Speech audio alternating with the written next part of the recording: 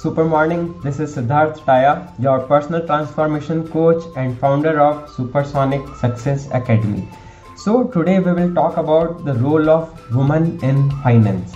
So in my recent talks, I came across few women who were mid-aged and they felt like they are outdated. Their kids are doing so much, their spouse is doing so much in the finance field and they have no clue. So this is a very major issue. And the second thing is, if you are not updated on the finance part, your kids start taking you for granted. They think that okay, mom doesn't know anything. Your husbands and family members don't take your suggestions during while making any financial decisions. So the major problem is lack of first knowledge. There is no study on finance that women can go through. Either they didn't had any resources during their age of growing up.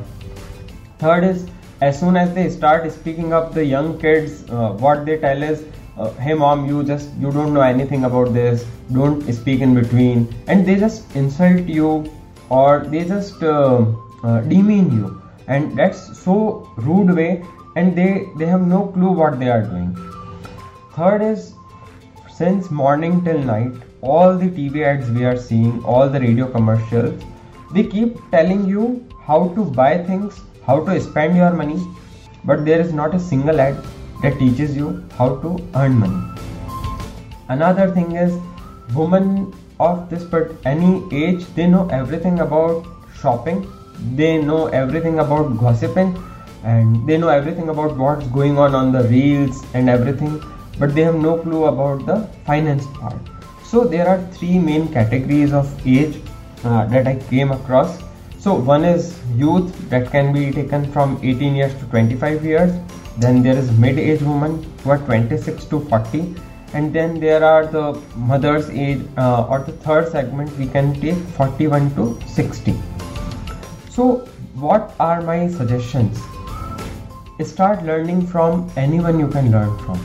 So the nearest resource is your own kids or your husband. So whatever he is doing in the finance section, just sit with him and with a very solid intention that I will learn what he is trying to tell me. So learn from kids. Whenever they are nearby, tell them, okay, what do you do investing on this multiple financial apps? So are you working on Zerodha or are you working on Upstocks, and what you are doing, how you are doing, also teach me. So initially they will be reluctant. They will be saying like, no mom, what you will do by learning all this? But you must be reluctant that I want to learn this and I will not stop until you teach me this. Sit with me for 1 hour. Tell this strictly to your husband, to anyone. And the more reluctant you are, the more faster you will learn. Second is, you can learn from YouTube. Just financial principles, top books on finance or money.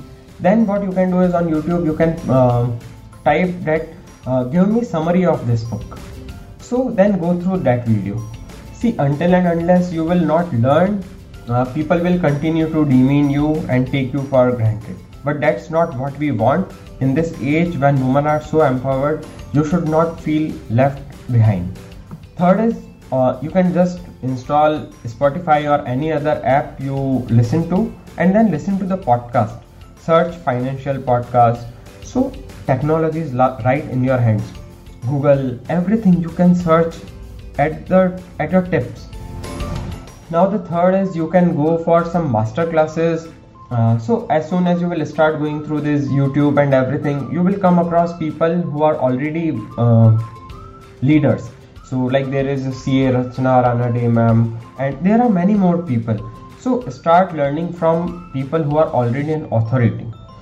So when I came across few youth, and what they said was, they were only talking about spending the money. Okay, this is the brand that I will buy this thing from, but this particular brand. But when I asked them about the investing part, they had no clue what investing is, how you should distribute your money.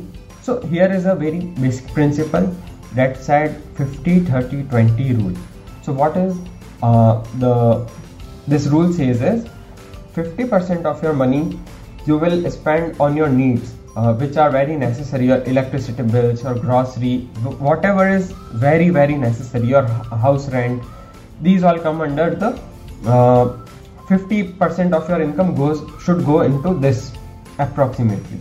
Then 30% will go in your wants. So what you want, your travel, holidays, entertainment, cinema, eating out, these all come under this. So approx 30% should be the budget for these things, but it should not exceed this.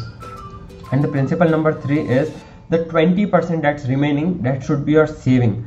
Now saving doesn't mean you should park it in your bank accounts, but it means you should learn how to invest this money, how to diversify your portfolio, and that's what you will learn through these podcasts and books. So that's all for today, and if you want to know more, learn more, right now I am taking free 1-to-1 sessions, so you can just book a call, just DM me, and if you have any queries about how to invest, how to manage money, then we can have a very hearty conversation over this. Thank you. Have a wonderful day ahead. Bye.